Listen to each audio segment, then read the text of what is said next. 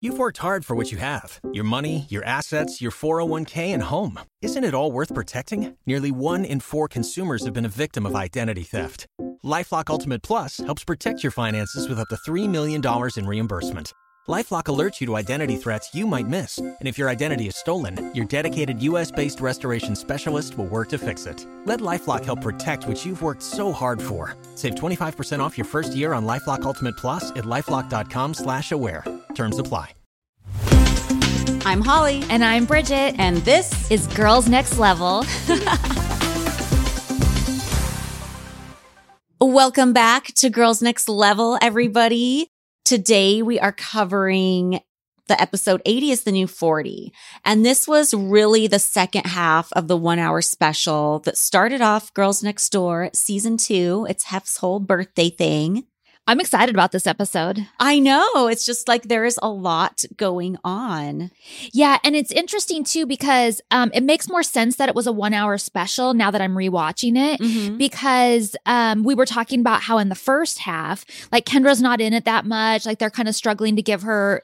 Well, she's in it a lot, but it's like not substance stuff. Like I feel like they're filling her plate for her. Yeah. They're trying to push it. But I feel in the second half, there's way more storyline because her mom comes and everything. So there's way more storyline for her in this one, and I'm barely in it. Obviously, I have my routine at the end. Yeah, but I feel like the rest of the episode that I'm barely in it. So it starts out opening scene, rolling hills of the mansion. Slob on my knob, like corn on the cob. But before that, lick on my nuts, suck on my butt. Sorry, guys. But before that, we talk about how the title is, we didn't realize the title. We talked about that last time. That we're confused in commentary. Yes. Yeah. Because it's, we thought it was Happy Birthday Hef, and we're like, wait a minute, 80 is the new 40. What? Yeah, but then when they split it for DVD and streaming, it's different. Yeah. So anyway, so if there's any confusion out there, because I was confused then, I'm confused. I was confused now, but we got it straightened out now. So then, then we're in the office. It's Kendra and Hef and Dick Rosenswag. Have we described who Dick Rosenswag is before? I don't think so. He was like, what would you call him, the president of Playboy? I think so. He was high up in the company. Yeah. And his office was at the mansion.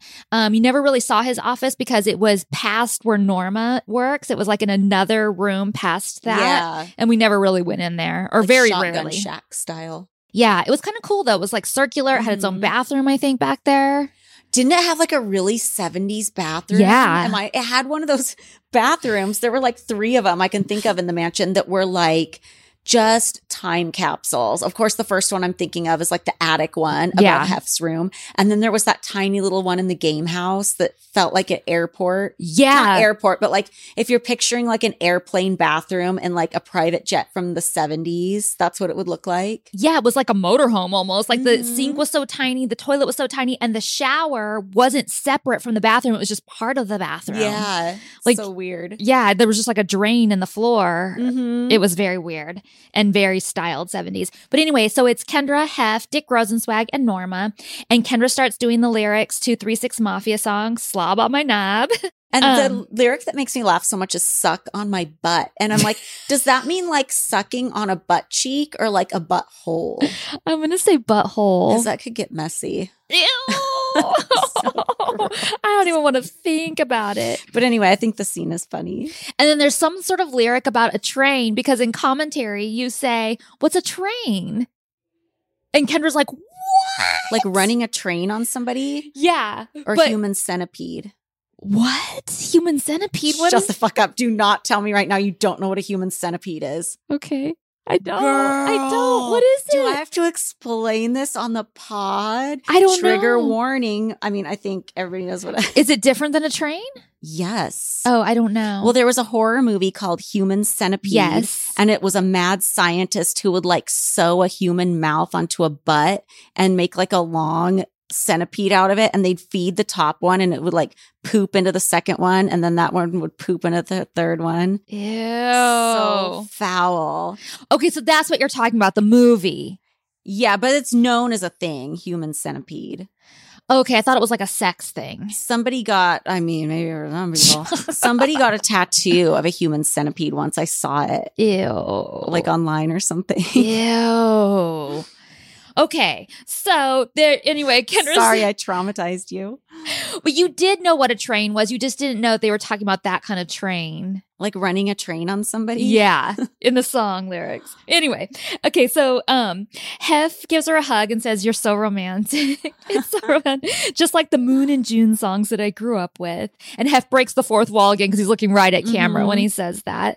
And it's interesting too because in the commentary, remember how we were talking about how you were like really steamrolling the commentary like in the first episode? I feel like Kendra caught on to that and she's like trying to do it now, which is weird because she usually doesn't talk that much about like in the commentary. Yeah, she usually didn't care about commentary. Like every other time she had to try to dominate, but commentary she didn't care. Well, in this episode, she is. Interesting. Speaking of song lyrics, before we move on, because suck on my butt, I wanted to license the song Come On to My House from the TV show for this podcast. Yeah. And they very much ignore me. They probably think I'm broke, but whatever. But I probably wouldn't want to budget the money for it anyway because it is quite expensive because it was written by two people, but it was one of the guys was like the guy who created the Chipmunks, Alvin and the Chipmunks. He was Dave of the Chipmunks.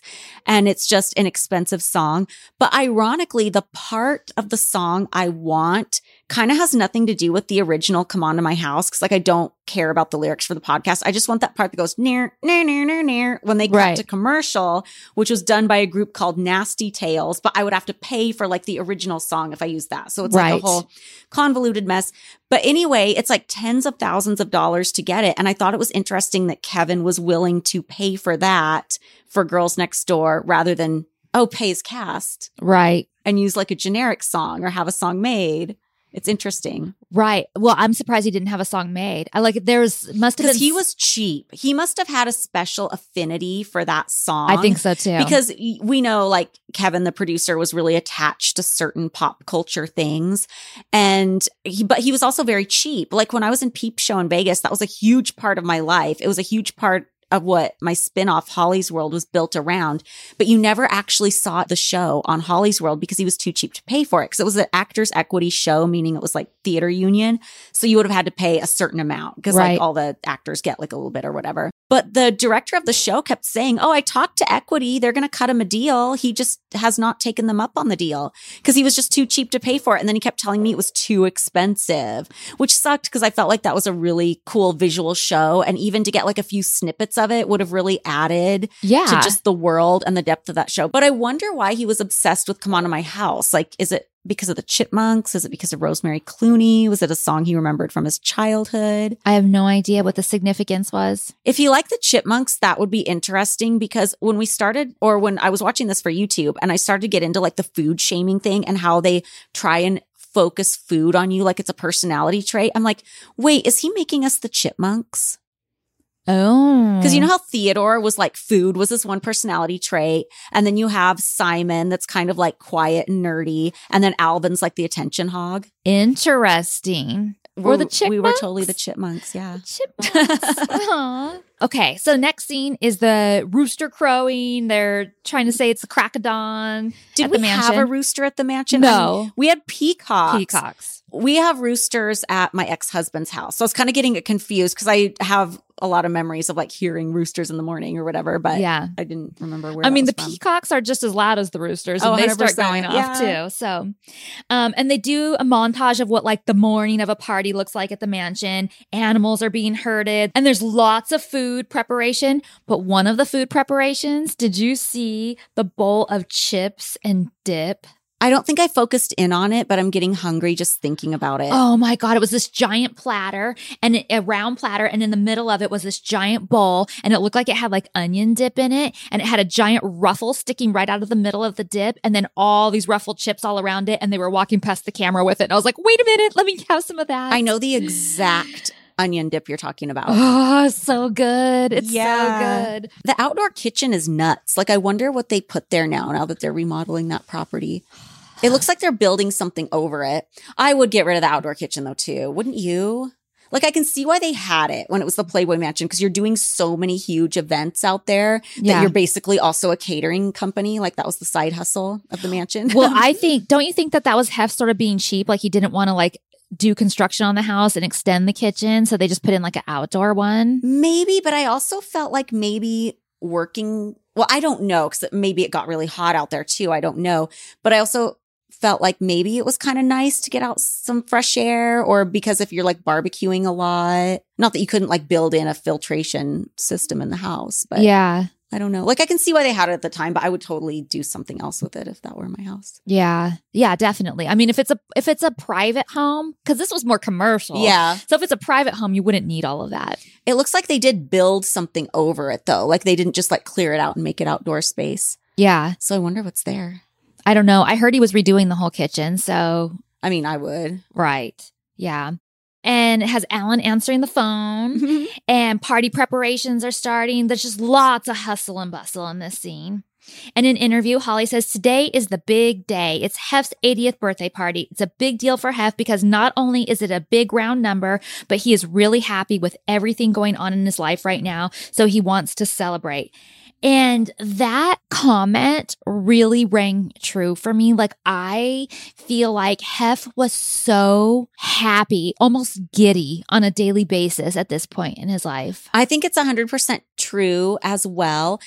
But I also think me saying it, I'm being very purposeful saying it and putting it out there, because I felt like for so many years living there, people tried to make us feel like we were not part of the good years, or I don't know how to explain it. And Hef always had a habit of, in interviews, no matter what period of time he was in or what was going on in his life, anytime he was interviewed, he'd go, well, this is just the best time in my life, even if it wasn't. It's kind of a healthy attitude to always think you're in the best time of your life. That's kind of cool. Yeah. But then I'm like, are you a bullshitter? But then sometimes going back, because I did this too when I was at the mansion, like, let's say he was married and miserable, but he's trying to make it work. And he doesn't necessarily need the outside world to know he's miserable at the time. So I guess I can see him saying, well, and I think a lot of people do that every day. People say, how are you doing? And you could be having the worst day of your life and be like, oh, I'm good. Yeah. You know, like you just kind of. Truth. Yeah. But I really felt it at this point. I really felt like he meant it. I really felt like I felt it from him, like that he really enjoyed his life. He really enjoyed the three of us. He really enjoyed the situation and how everybody was with each other. I felt like he really enjoyed the show and the being opportunities. relevant again because of the show. Yeah, I feel like he really, really was happy in this time period. Oh, I think so too. And so I really felt that. And then they zoom in on the invitation for Hef's party, and it's on my desk. And there's that pink Playboy mug I was talking about. I was going to say, yeah, your mug has made an appearance. Broke. Damn it. But anyway, it's just so cute. And did you notice what's next to it though? I mean, nobody else would know what this is or anything, but I noticed that I have all of the little tiny essential fragrance oils lined up because we are actively trying to do our fragrance line. Oh, yeah. So we were allowed to sign with a management company right before season 2, but this was the same management company that did like the estate of Marilyn Monroe and Betty Page, and it was very tied in with Playboy. So when I say allowed to have management, it was really like Playboy management still controlling. Yeah, it was still that. But we did stuff like we sold like roses that had like pictures printed on it. That's so weird too. I feel like that's such a weird thing to sell. Well, it wasn't anything that any of us, I mean, they sold decent, actually. They would use us as the guinea pig for Marilyn Monroe stuff. Like he would be like, oh, I have this person who wants to develop a Marilyn Monroe fragrance, but I don't know if we want to do it. So let's guinea pig it on you guys first and see. And same thing with the roses. They want to do Marilyn Monroe roses. So they would like guinea pig it on us first. I feel like we need to describe these roses a little bit for people because they were actually fresh roses that you would order and be delivered to you. But on the petals, and I don't even know how they did this, they would print a picture of our faces on them. Yeah, it was so goofy. It's really weird. It's weird because I feel conceited offering something like that. But it wasn't our idea. No. But we're doing the fragrance line. And so, but in order to like come up with your fragrance, they give you you go through a list and you tell them all of the different types of scents that you like. And then they give you all of those. And then you kind of like figure it out from there. It's like narrowing it down, like what your favorite scents are and what's going to go with what. So anyway, I have all those little tester bottles sitting up there. Yeah, it's in the works. Yeah. This show. O'Reilly. You need parts? O'Reilly Auto Parts has parts. Need them fast? We've got fast. No matter what you need, we have thousands of professional parts people doing their part to make sure you have it. Product availability. Just one part that makes O'Reilly stand apart. The professional parts people. O'Reilly Auto Parts. With LinkedIn Jobs, we tap into a network of more than 1 billion professionals to help you find quality professionals quickly and easily for any role you need. Marketing wizards? Found them. Software engineers? Found. That project manager I could never seem to hire? And found. LinkedIn Jobs quickly matches your roles with candidates with the right skills and experience. In fact, 86% of small businesses get a qualified candidate within 24 hours. Post your first job for free and get started at linkedin.com/spoken. That's linkedin.com/spoken. Terms and conditions apply.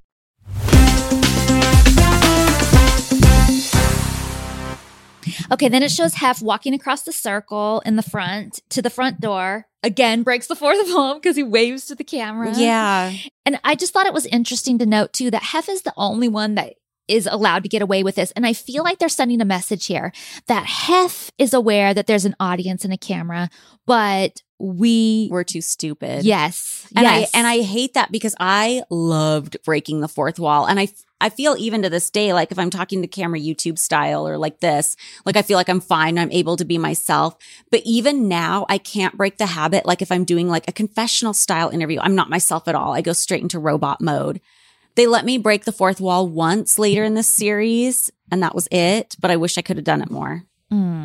Sad. I like doing it too. I think it's cute and quirky and fun. Like not all the time, but just every once in a while, like giving the camera a little wink or like just knowing that you're letting them in on something kind of thing. Yeah, but I feel like you're 100% right. Like Hef's allowed to know there's an audience and there's people out there, but we're not.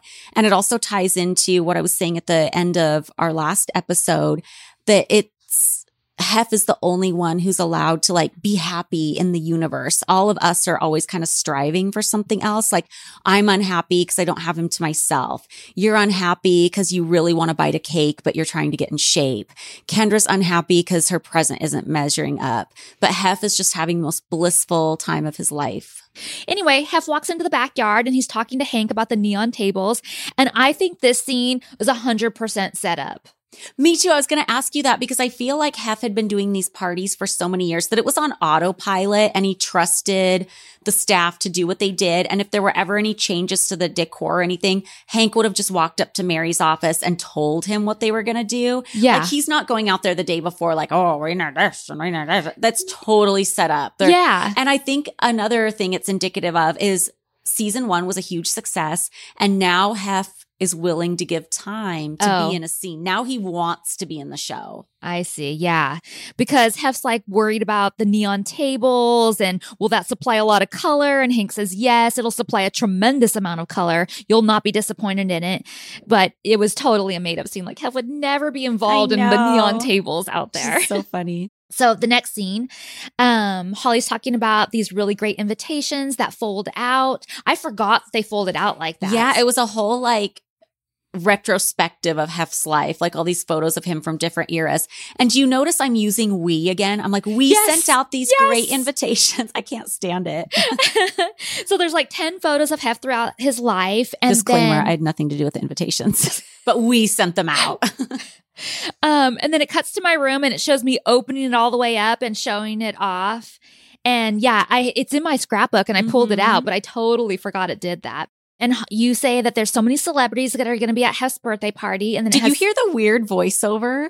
No, what? It was like cut really weird. It's like you say something and then they shove my voice in there, shoehorn it in. So many celebrities at Hef's birthday party. And then it cuts straight to Kendra saying something. And I think they did that because at the last minute, they wanted to portray Kendra as being so excited about what celebrities are coming.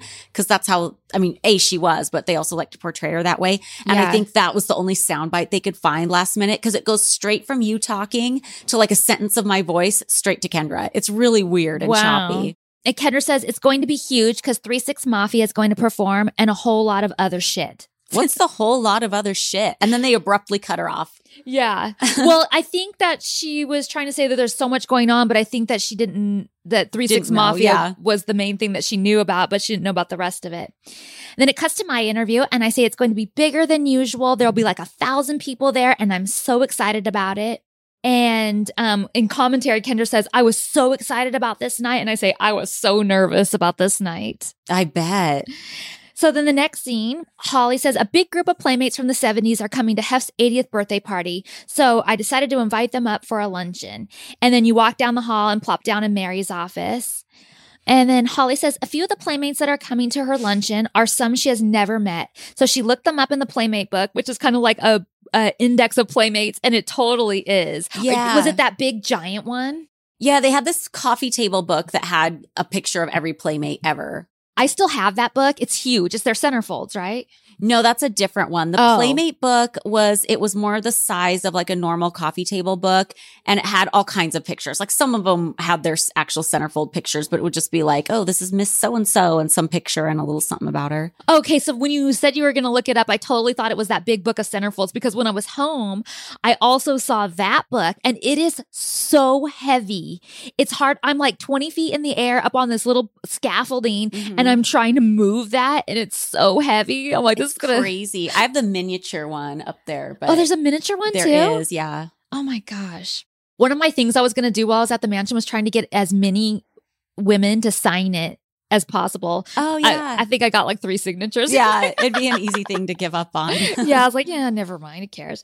So okay. I'm down in Mary's office. I'm wearing my wig, a vintage Hef's birthday Olympic shirt. Because we talked about that last episode, how back in the 70s, Hef had a birthday Olympics. And somehow I got like a vintage t-shirt from it. And my Frankie B shorts, which I wish they still made because I love those so much. They were cute. And I'm talking to Mary about the 70s Playmate luncheon I'm going to have.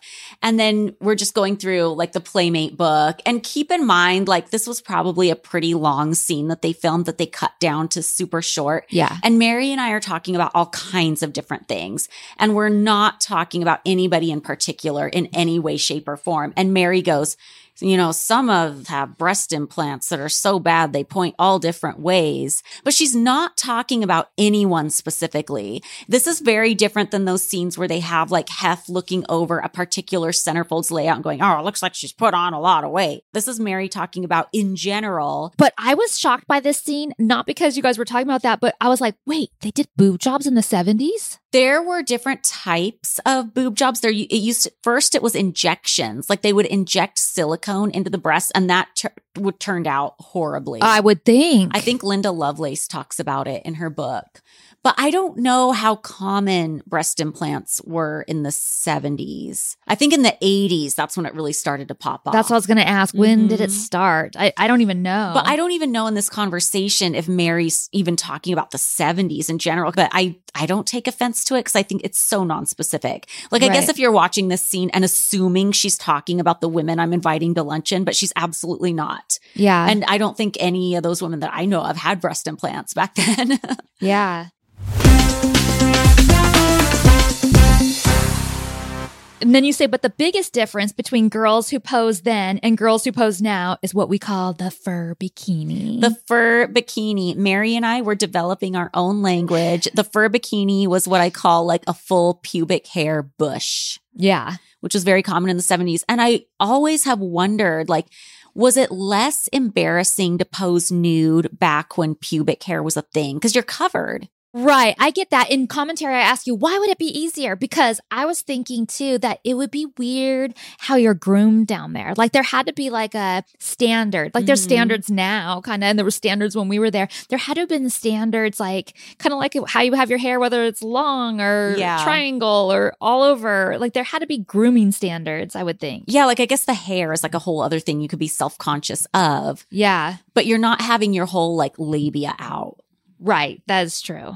Well, and then Kendra says, well, they could have lice Well, that was the thing. It was called crabs. Ew, like ew, you don't hear like in our ew. generation about crabs because everybody was shaving, but that was a thing back in the day is people would get pubic lice called crabs. And that was like a big concern in like the STD or like the world of sexually active young people is like, are you going to get crabs? That's so disgusting. And then in commentary, I say, I wish I could have gone. And I couldn't remember why I couldn't go. But then later I say it's because I was rehearsing. I had a rehearsal. Oh, that makes sense. Yeah. And it wasn't just totally my schedule. Like Catherine Delish was choreography and training me and everything. So I had to also work with her schedule. So if she had to do it at that time, you know, I had to do it at that time. But, and then, so I say I was really bummed that I couldn't go to the luncheon. And then Kendra says she's glad she didn't go in commentary. What does that mean? I don't know. She said that she doesn't have anything to say to anyone there. That's what she says in commentary. And I just thought, okay, this doesn't surprise me because I do know that that's the way she is to things. But it surprised me that she said it on, well, we're not on camera, but in commentary. Yeah. I was like, what? Wait. She's being like, that is her being the most real. Yeah, 100%. That I have seen so far. 100,000%. That's true. And but I was like so shocked because in my first reaction is, oh my God, that's so rude. Like, but then my second reaction was, wait, but that is so, it's absolutely how she would have felt. And she's actually being real and honest about that right here. So I thought that was really interesting. Then in the next scene, it's out front of the mansion, zooms in on Kendra's room. She's sitting in her bed talking to her mom on the phone. And she asks her mom, do you know what I'm doing for Hef's birthday? And she says, oh, you got that picture, didn't you? That black and white thing? And then Kendra says, Holly and Bridget have all these cool ideas. And I'm like, boring. And Patty says, so they have a couple more years on you. In 5 years, you'll have more ideas. And Kendra's quiet for a long time to the point where her mom's like, hello. And then she says, word. How do you feel about Patty saying that? I felt like that was trying to dig at us. Like I felt like it was being snarky. I felt like it too. Like I know there's a lot of people who will watch that scene and think nothing of it, but I feel like it is snarky and I feel like it's kind of like age shaming a little bit. Like, yes. Oh, well, they've been there a long time. But this had nothing to do with age or how long we'd been there. Kendra had already been there for 2 years. So it's not like she had no idea what parties were like or what people got Hef for birthdays or any kind of holidays. 2 years is not that small of amount of time to like kind of catch on to things. It has to do with your personality and your creativity and thoughtfulness. Thoughtfulness is exactly what I was going to say. And again, there's nothing wrong with her gift. Like I thought her gift was great. And, you know, even Hef is not going to judge. This is kind of something the show is pushing to kind of give her a plot line. But yeah, I was kind of offended by Patty's snarkiness too, because we're not coming up with this stuff only because we've been there 5 years. Like we were doing creative things from the second we landed there. Yeah, I was doing creative gifts like that before I was even at the mansion. So it's more of a personality thing. It's not. And again, there's nothing wrong with her gift and no one was saying there was. Yeah. But it was like they have to make it look like hers doesn't compare. And I don't know why they're doing that. And then I also think it's rude though of Kevin to leave that in. It's almost like he was getting a kick out of a little dig on us. Well, I think Kevin got off on a lot of digs and he got off on, you know, he saw, you know, how ambitious we were and how important certain things to us were. And I think he always kind of got a kick out of like handing things to Kendra. Like, oh, Holly and Bridget try so hard. And Kendra doesn't give a shit, but like, let's elevate her. And we weren't necessarily like steaming or mad about it at the time, but I think he wanted that. Yeah. And it's like a good example of how I always say about reality TV, like people always ask, would you ever do another reality show? And I'm like, no. And one of the big reasons no is because fake drama turns into real drama. Every reality show needs drama. Like you could go into it with like the biggest pact with your friends or the cast or your family or whoever.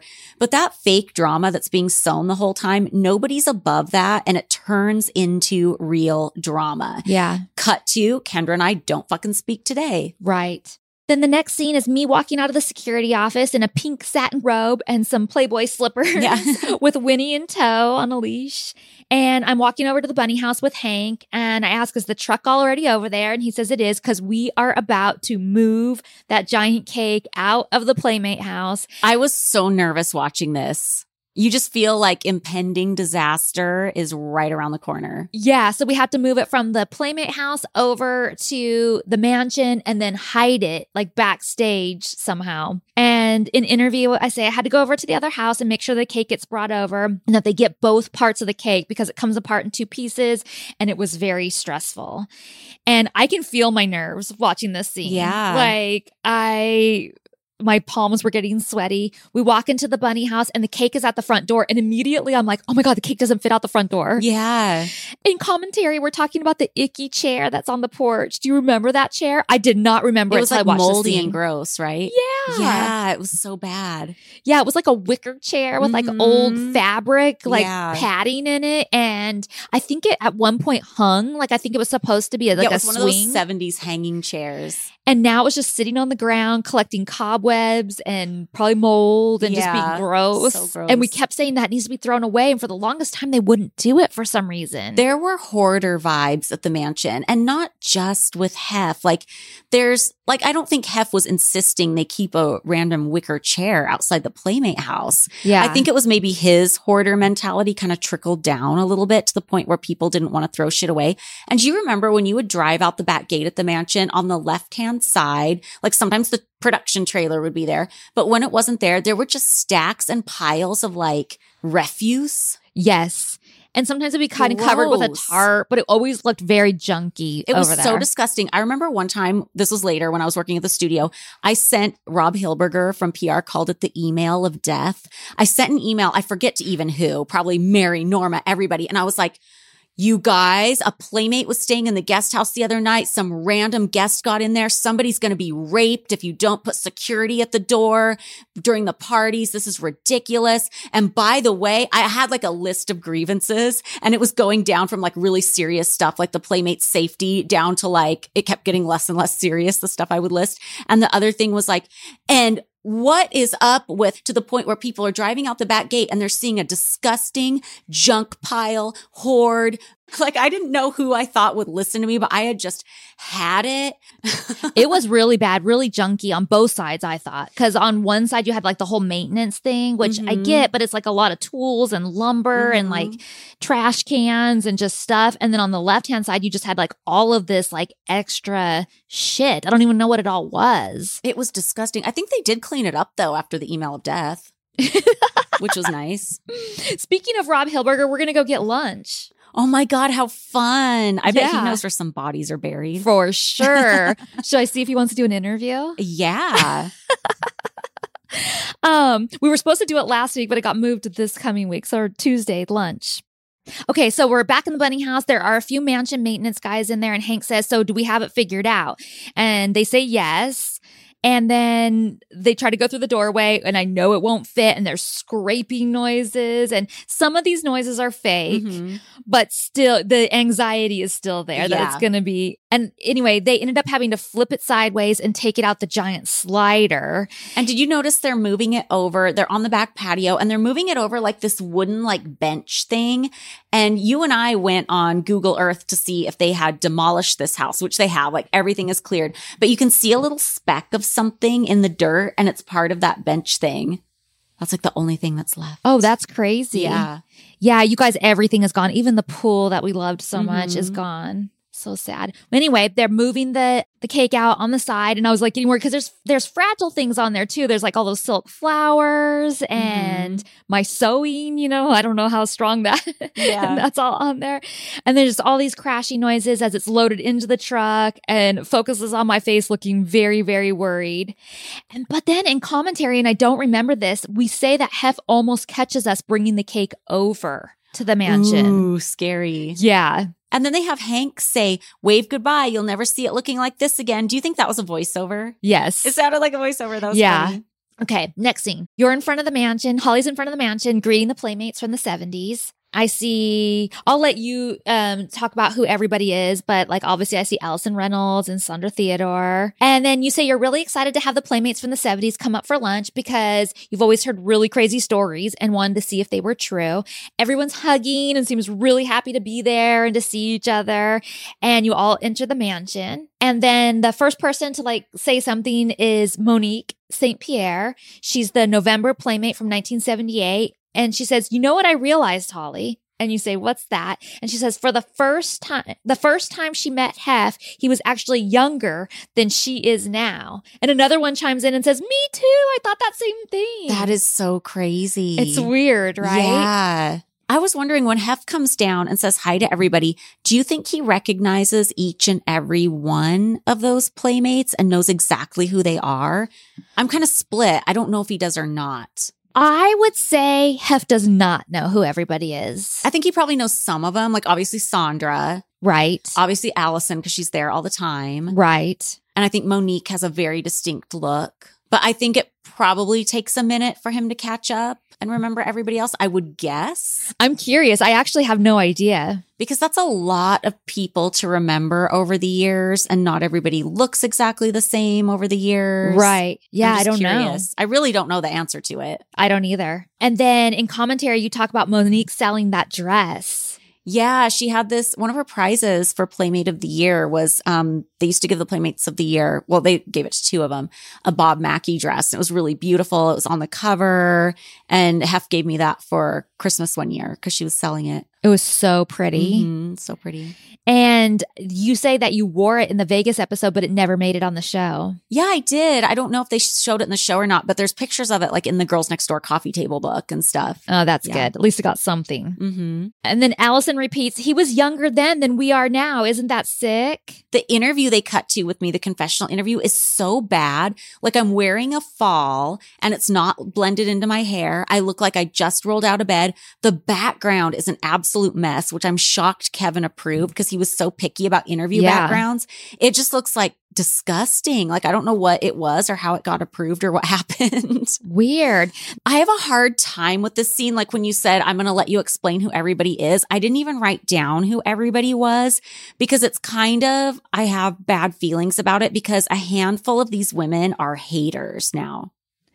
Haters. And yeah, like we'll go on Facebook and rant and well, we don't have to get into their individuality then. There's a few people that I pointed out just when I saw it, that I wrote down who they are when I saw it come up on the thing, but I don't know who most of them are. And then you say this group of women was put together by your friend Allison, and then it shows Allison and she's like ordering people around. And it says underneath her, Hef's former social secretary. I wonder what the dynamics between those women were back in the day. Like if we ever got Sandra on the show, I'd be so curious to ask her because the way it stands when we're having this luncheon, like Allison is the one who stayed there as a guest. Like she comes to every single thing. Yeah. So she's the one who's like, you sit here, you sit here, you sit here, like kind of. And to be fair, she kind of was one of the hosts of it just because she was the one who was getting the guest list together and telling me like who the core crew was and stuff like that. So it makes sense. But on the other hand, I wonder if there was a little bit of, now I'm the queen bee around here. I don't know. Maybe I'm wrong, but that could be. That's really interesting because watching this, I very much got that feeling. Mm-hmm. That dynamic was going on. Yeah, I don't know if that's what the case was, but it's an interesting thought. Like it could have been because, I mean, back in the day, Sandra would have been the main girlfriend. And like I said, I don't know what the social dynamics were back then, and I would love to ask.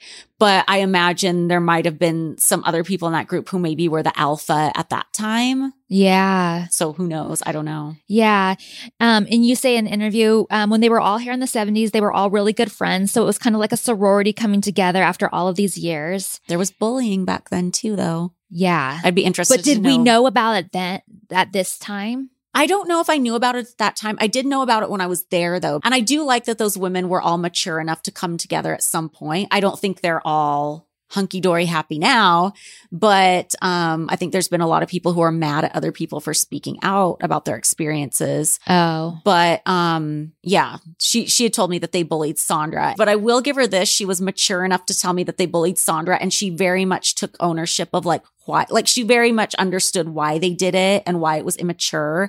She said it was because it was her and these other women were like living at the mansion or staying there or whatever, and they had run of the place, and they saw that when Hef started to get serious about one person, they felt really threatened by that, and they thought, oh shit, we're not going to have this place under our control anymore. So they would like bully Sandra and try and make her feel left out, or they would say things like, Hef, we want to watch a porn of like 2 guys tonight, because that would be like a big novelty back then. And she's like, what's Hef gonna do? Have a date with one girl or hang out with a bunch of girls who want to watch a gay porn? So they would like do stuff like that on purpose to like try and like block him getting serious with Sandra. That so is reminiscent, I feel like, of what was happening to us. Girl Like era. Yeah. Ugh. And then you say, where's Sandra? And so you guys know, Sandra Theodore was July Playmate 1977, it said. And you said, I saved a seat for Hef. I saved a seat for her by Hef if she wants it. And now I feel bad because I feel like I see her sitting down and she looks traumatized. Oh no. But that was not my intent. My whole thing was like, I wanted to be gracious and like give her that spot back while she was there.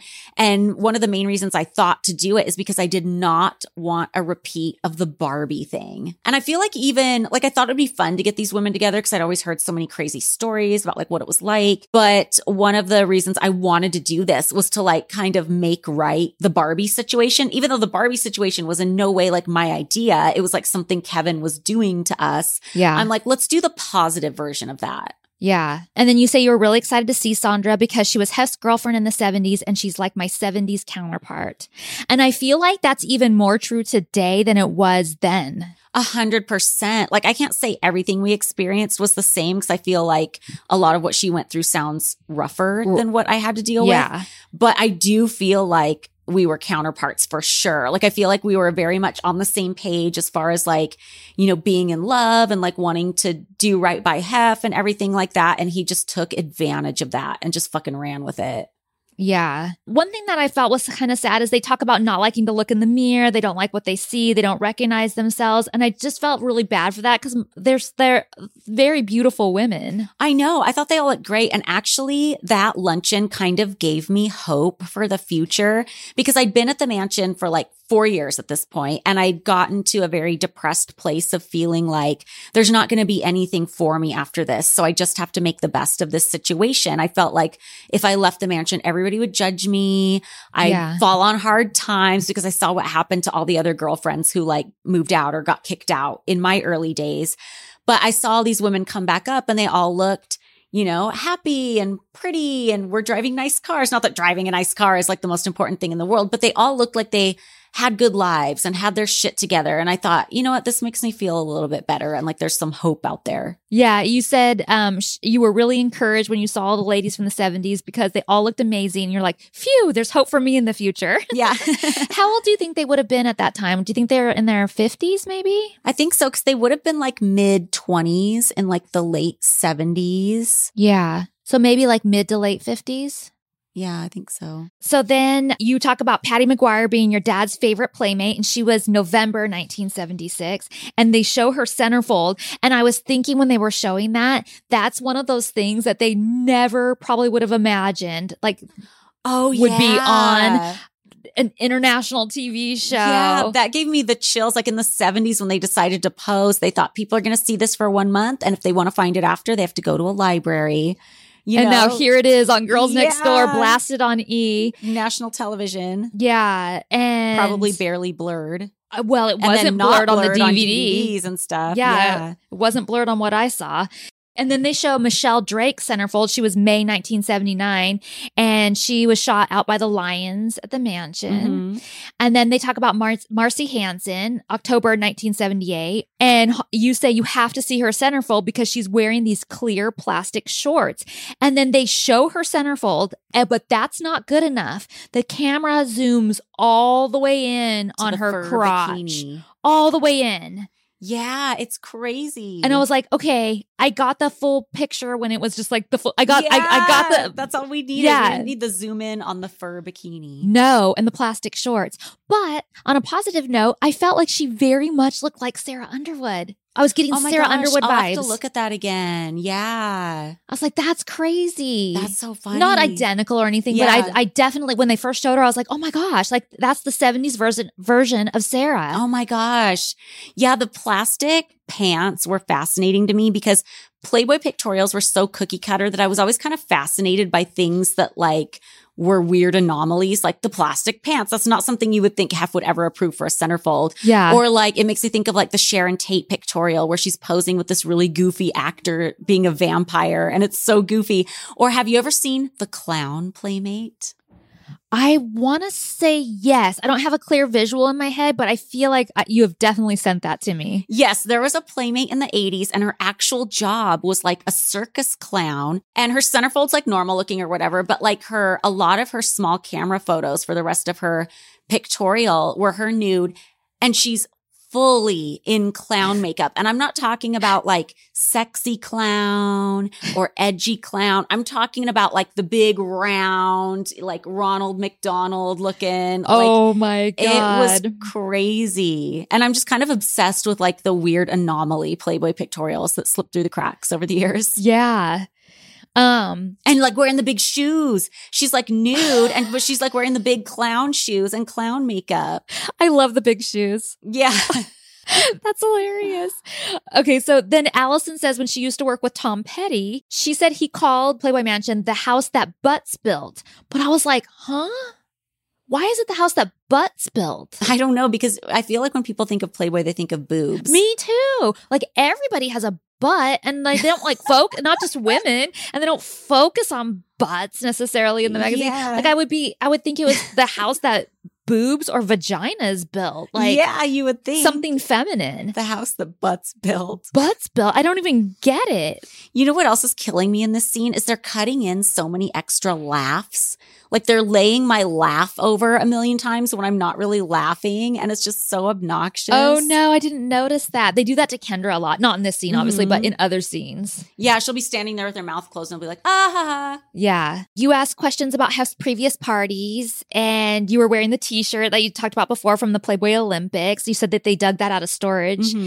And somebody yells out, I won the vibrator relay. And then it cuts to show old footage of the Playboy Olympics. Where they're like running with vibrators and have to like balance a beach ball on the vibrator. And it's so funny that like they're okay showing that. But remember when we had the sex toy Tupperware party for your birthday? E was like, absolutely not. Absolutely not. You can't show that. Yeah, you're right. But I feel like if something is vintage, it's seen as like less threatening. Like if you see somebody in the 70s running across the lawn holding a vibrator, it's not as like sexually threatening as like contemporary women choosing to buy a vibrator. Interesting. And then Allison yells out that the best part was the naked lady with the huge natural boobs that came out. And then they show footage of her running out and lighting the torch for the Olympics. And Monique says her boobs were bigger than my head. But when they showed the footage, I didn't think that they were big, good boobs, natural boobs, but I didn't think they looked like so crazy huge. I didn't think so either. I don't know, but I did think it looked painful. It did to look be painful. Running with boobs. It did. Like I feel like I'd be holding them as I ran. And was that the San Diego chicken in the background? Yeah. Why would that be fuck? there though? I don't know. And awfully interesting that like a Major League Baseball mascot was like okay to be at a party at the Playboy Mansion with nudity and vibrators. And also this was broadcast on ABC back in the day. No. Yes. No. Yes. How? They used to do all these Playboy specials on ABC, like Playboy's Roller Disco Party, Playboy's this, Playboy's that. And it was on ABC. And the guy hosting it, do you remember who that was? Because it was a guy who would come up to the mansion every once in a while. He wasn't like a super regular. I didn't even pay attention to who was hosting. Yeah. It was. He's the guy that announces, and now we're doing the vibrator at the very start of that clip, right? Have you ever seen the Playmate Olympics in the 80s? I don't know if they were on TV or if they were just for VHS, but those are a sight to see. It would be Playmate Olympics, but I swear they were feeding these people cocaine because the way they acted, they were so over the top hyper and crazy. I was like, oh my God. Oh, no, I don't think I've seen them. I mean, if anything, I've seen like clips of just Hef showing things but I don't think I've ever sat down and watched any of the Olympics. Playboy Olympics, that is. Yeah. And then this is funny because you say, in like 20 years from now, I'll be inviting Bridget and Kendra back, and we'll be like, and then you say in like an old lady voice, remember back when? Oh, wait, I forgot what I was saying. Which is kind of what we're doing right now. That's what I was thinking. I never thought it would be this. I thought it would be like a very staid luncheon at the mansion. At the mansion, yeah. Yeah. And then in commentary, you talk about the reunion that we're going to have in 20 years. And you say that you're going to make a clip reel. And then you say you're going to add clips of the crazy girl trying to bite Too Short's butt. So there was a girl running around at the party trying to bite Too Short's butt. Oh, I bet we have video footage of that. If I'm saying I'm going to play a clip reel, it's probably on one of our party tapes that we have. Yeah. And then you say the other thing that's going to make the cut is Penny with her Paul Frank underwear in the camera lens. Do you remember she was wearing these Paul Frank underwear? I do remember that. And she puts her crotch right in front of the lens and like does this like... Yeah, she's being so funny. Yeah, like pulsating move. I still want this clip reel. It's 20 years. Let's go. I mean, we have the materials. We could make it if we had time. So then here comes Hef walking in. And Deborah Jensen, she's January 1978, gives him a hug and a kiss and says, happy birthday. Everybody runs over to say hello. And Allison yells out, without this man, we would not be here. Which I think she's still standing on a soapbox yelling that somewhere. Yeah. But then I do have to give Hef kudos for this because he says, without you girls. And then Allison interrupts him, doesn't even let him finish and says, where would you be? And he said, I would be in Chicago. Which is so true because people want to get their underwear in a bunch anytime I say anything because they're like, you wouldn't be anywhere without Hef. But you know who else wouldn't be anywhere without all the women he put in his magazine? Yeah. Without this Marilyn Monroe picture? Right. Hef. Like, I don't care. Like, you can write all the Playboy philosophies you want. You can publish all the writers you want. Nobody gives a fuck. People care. And he was famous because of the naked women. Right. Right. Absolutely. So it's a two-way street, motherfuckers. I feel like he is acknowledging that here, or he's trying 100%. to, but he's getting interrupted. But it's just like the haters don't acknowledge that. Right. And then Allison says, well, it's not just a momentous occasion that we're all together, but come on, this is a big birthday and we all need to be here for Hef, which I thought was sort of weird because we are all here for Hef and, you know, but it was very weird as if he's being attacked or something and we need to be here for him. See, she's been ready. That's like what I was talking about. I don't remember where I said this, if it was on a slumber party or the main podcast, but I was talking about how people who are like so defensive of Hef, they're defensive because they've kind of been trained to be that way over the years because anybody in their life who hasn't gone to the mansion is asking about like, oh, what's that place like? And they're like, no, it's great. And he's so great. So when you've been in that mode for like 50 years or however the fuck long she's been going up there, you're ready to attack at any minute. Yeah. And Hef says, I feel younger in heart and mind than when I was 60, without question. The last handful of years are as good as they get. And a lot of that has to do with Holly. But again, like I really feel he's sincere in this. And now that you're pointing all this stuff out, because I thought that was a very nice, sweet moment too, and a very rare moment because I felt like I'd been there for like 4 years and never really got acknowledged kind of a thing. But I think you're right. I think he's so happy at this point in his life that he's kind of at a place where he's like chilling out a little bit. He's able to admit that like, well, I wouldn't be anywhere without all the women in my magazine either. Mm-hmm. And then he says, oh, a lot of it has to do with Holly. Like, blown away, like at the time and even now hearing it, like it was so rare to be acknowledged like that by him. No, I believe that was 100% sincere. And I believe that was genuinely how he felt at that time and what was happening. I do believe that it was one of that era was one of the best times for him. I think so too. And you know what I see in the background? What? On the dessert table? The HMH chocolate cake? Yes. Yeah, because I'm going to talk about it. Good. Yeah, I say in commentary that I came over to the luncheon just to steal some food. Another example that I'm not starving myself. And I'm sure, and then I say, talk about the HMH chocolate cake because I know I grabbed a piece. Yeah. And I love that you guys can see it in the background because I feel like even though it's blurry in the background, you can see how good it looks. Yeah. Totally. So then we cut to your bedroom, and getting ready for the party was as fun as the party, I felt like. Oh, it's one of the things that I miss the most about the mansion. It was just such a good time of like camaraderie and ordering food and getting a little bit buzzed and just getting ready for the night. Yeah, all the girls getting together and just hanging out. Like it's fun getting ready with other girls, I think. Especially for a big event like that. And it shows and I remember this every time Laurent would get there. So he was working at the salon all the way up until he'd have to come to the mansion. So he had no time to eat between. So every time he'd get to the mansion, he'd be like, I want the cheeseburger. And I asked him, because I'm always trying to learn French, how do you say cheeseburger in French? He goes, they don't have it. Yeah, it don't exist, he says. Yeah, it don't exist. So funny. And it's him and his assistants. They're already curling extensions.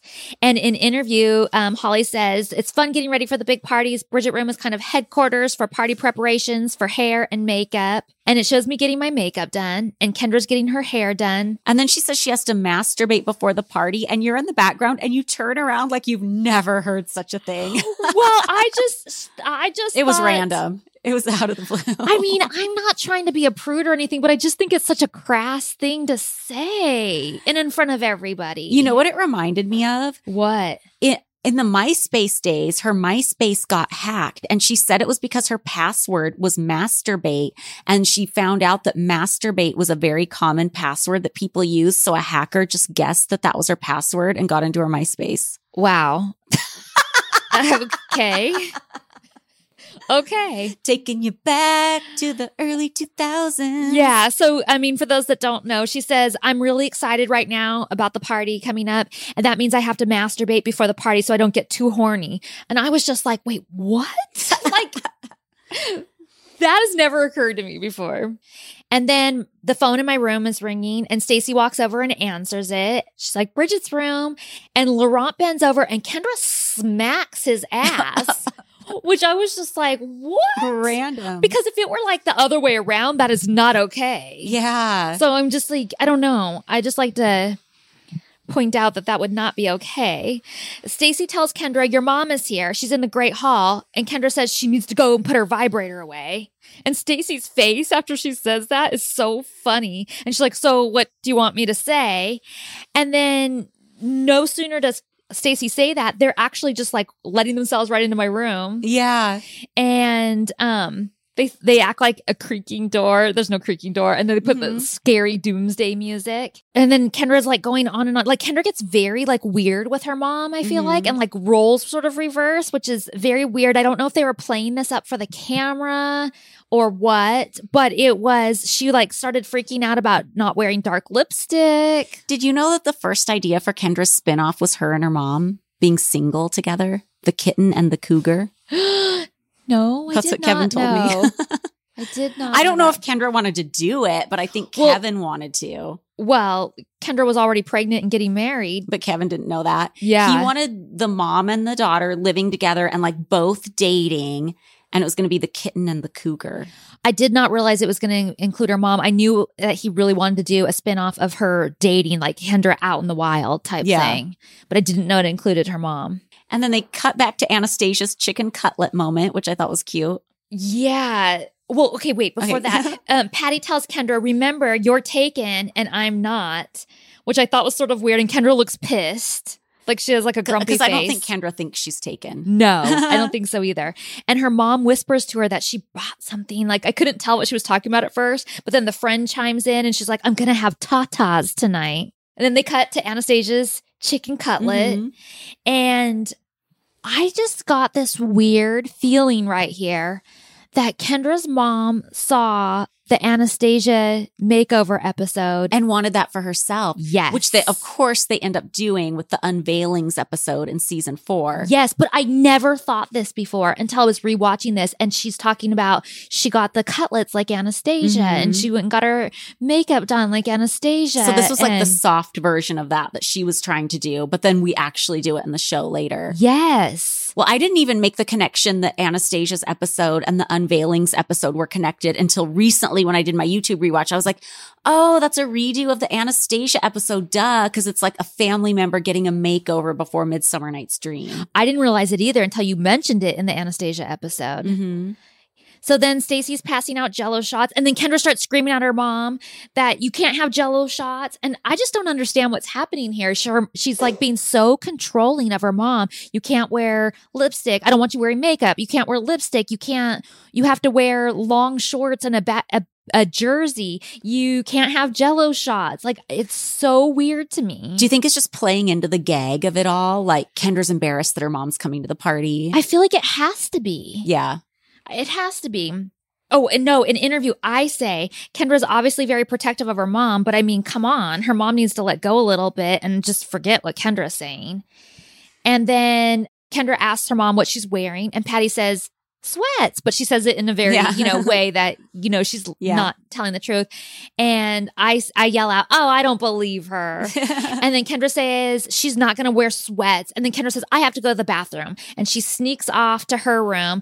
And then she starts going through her mom's bag, which I don't know. That was totally set up by production. And doesn't she like find the outfit really fast? It's right on top. When she opens it up, it's right there. Yeah, I feel like this whole scene was orchestrated because later we'll get into it when like Kendra's mom very conveniently finds her own outfit. It's just like, it's so set up. It's so like whoever's behind the camera or the field producer going, open that drawer over there. Yeah. And Kendra finds the blue robe that her mom is going to wear. It's right on top in the bag. And then she's like, oh, hell no. But it was like a robe. Like it was nothing like. It was conservative for a Playboy party. Yeah. And she like stuffs it in a different drawer and hides it. Should we wrap up and we'll come back next week? Yeah.